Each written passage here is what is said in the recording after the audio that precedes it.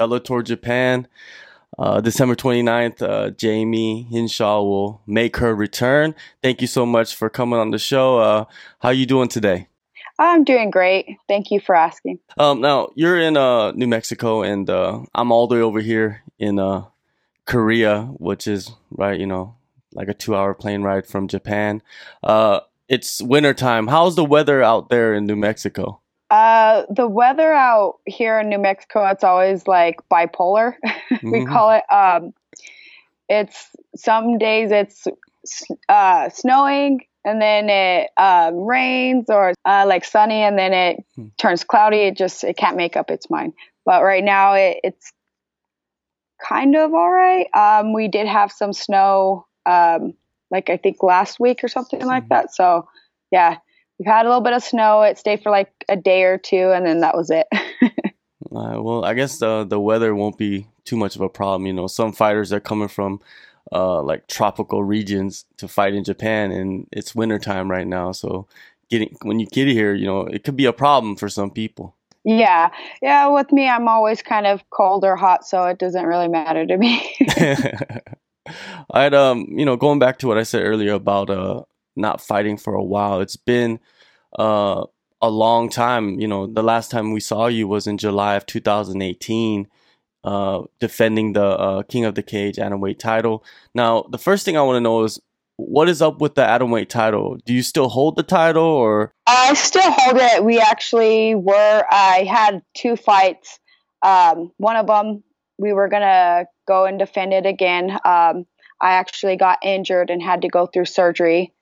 And then we scheduled another fight with Grace Cleveland. And then during that fight camp, she got injured and had to have surgery. So that's kind of where we stood with that. And I was just waiting for another replacement, and we haven't got one yet. And then this opportunity came, and I jumped on it because, like I said, and I haven't been active and been in the cage in like over a year. It's been, I think, about a year and 5 months, I believe. So yeah, it's been a while. The injury that you had and the surgery, what was the injury, and how did the surgery go? How did the recovery, go? Was it difficult for you to go through an injury like that, or have you been injured like that and had to go through surgery? I've been injured before. Whenever I actually won the King of the Cage title, I broke my arm in the first round during that fight, and I had to have surgery and get a plate and some screws in my arm. So I've had an injury before and had surgery.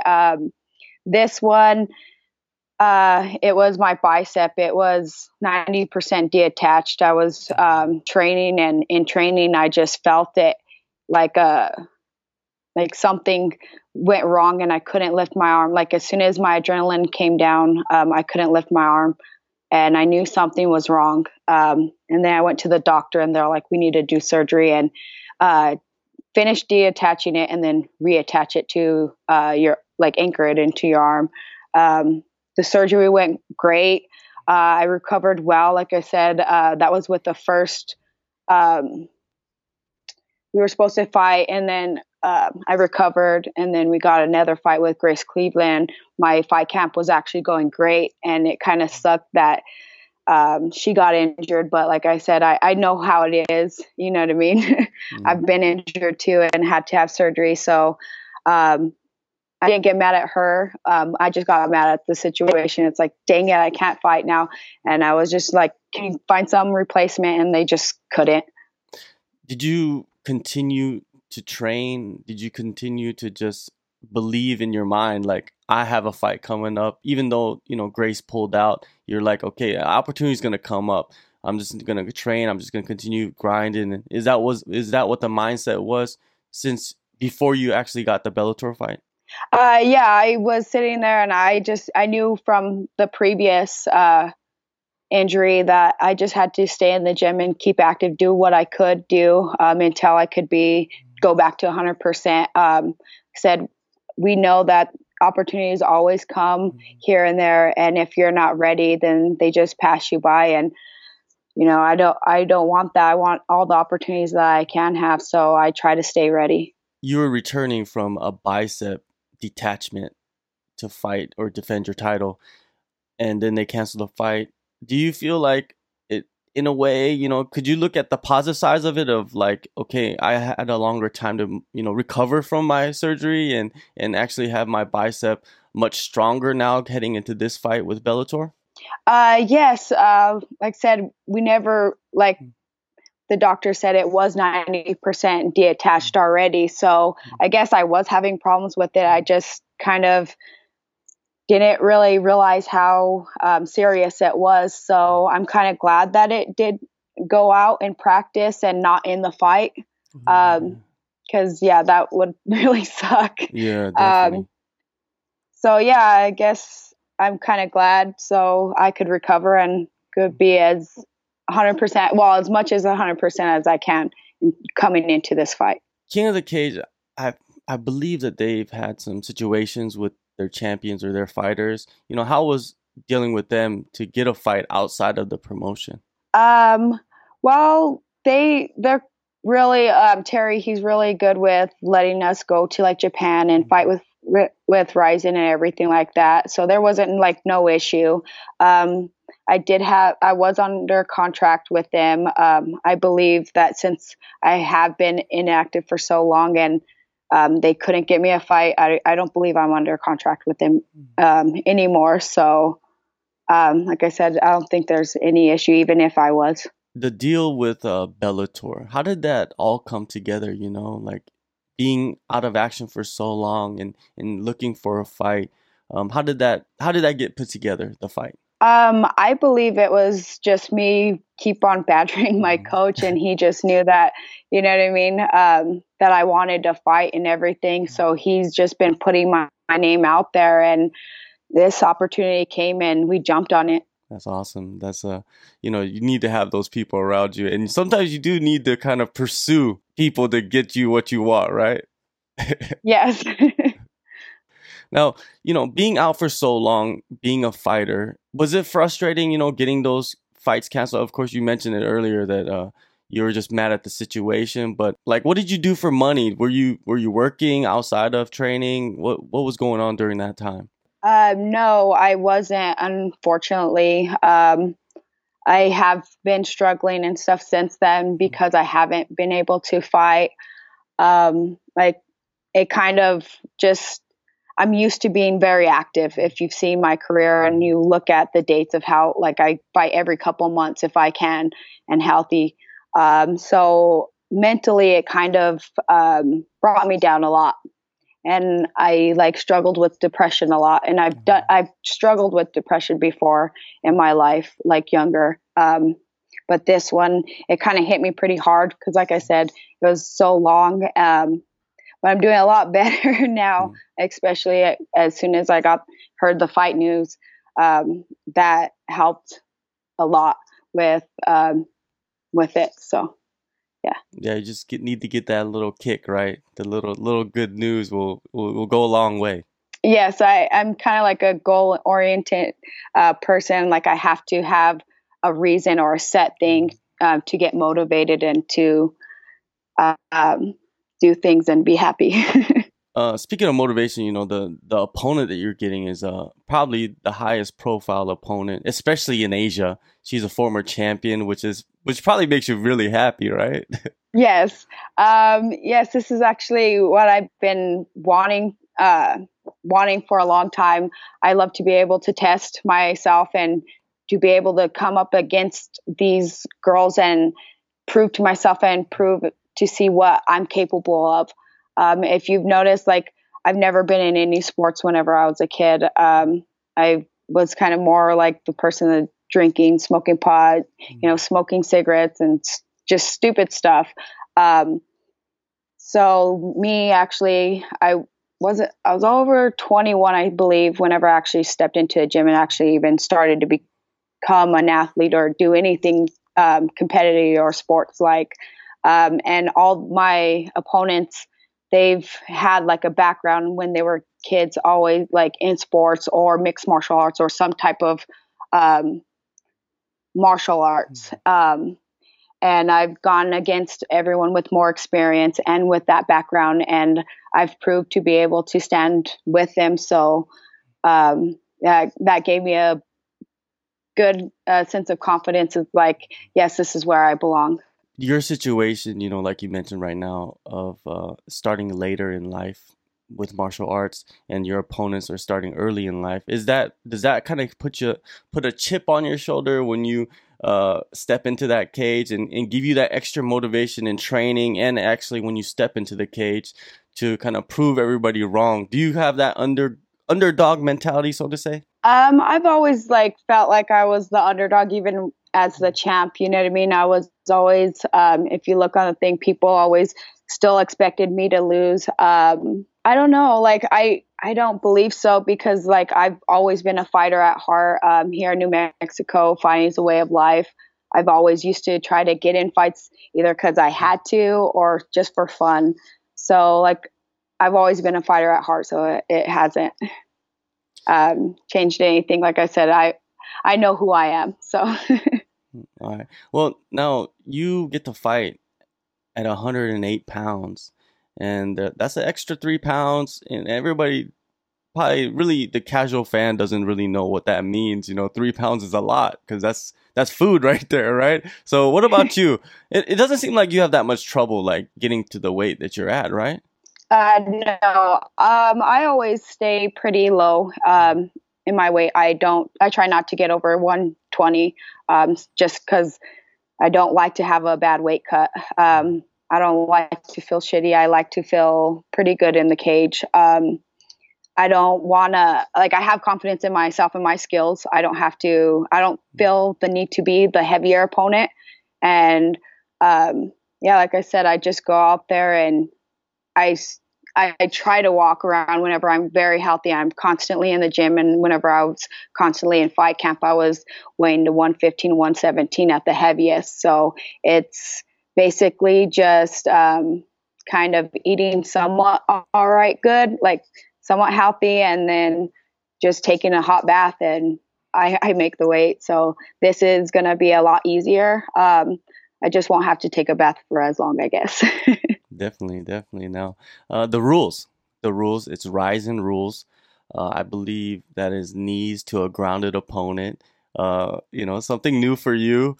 It's exciting, I think, because there's a lot of positions where you fight in North American, promotions, where you could have knees, especially in that north-south position, or the side control where the knees would come in handy. Are you excited in that proposition that you can be in that position and just rain down knees and actually finish a fight like that?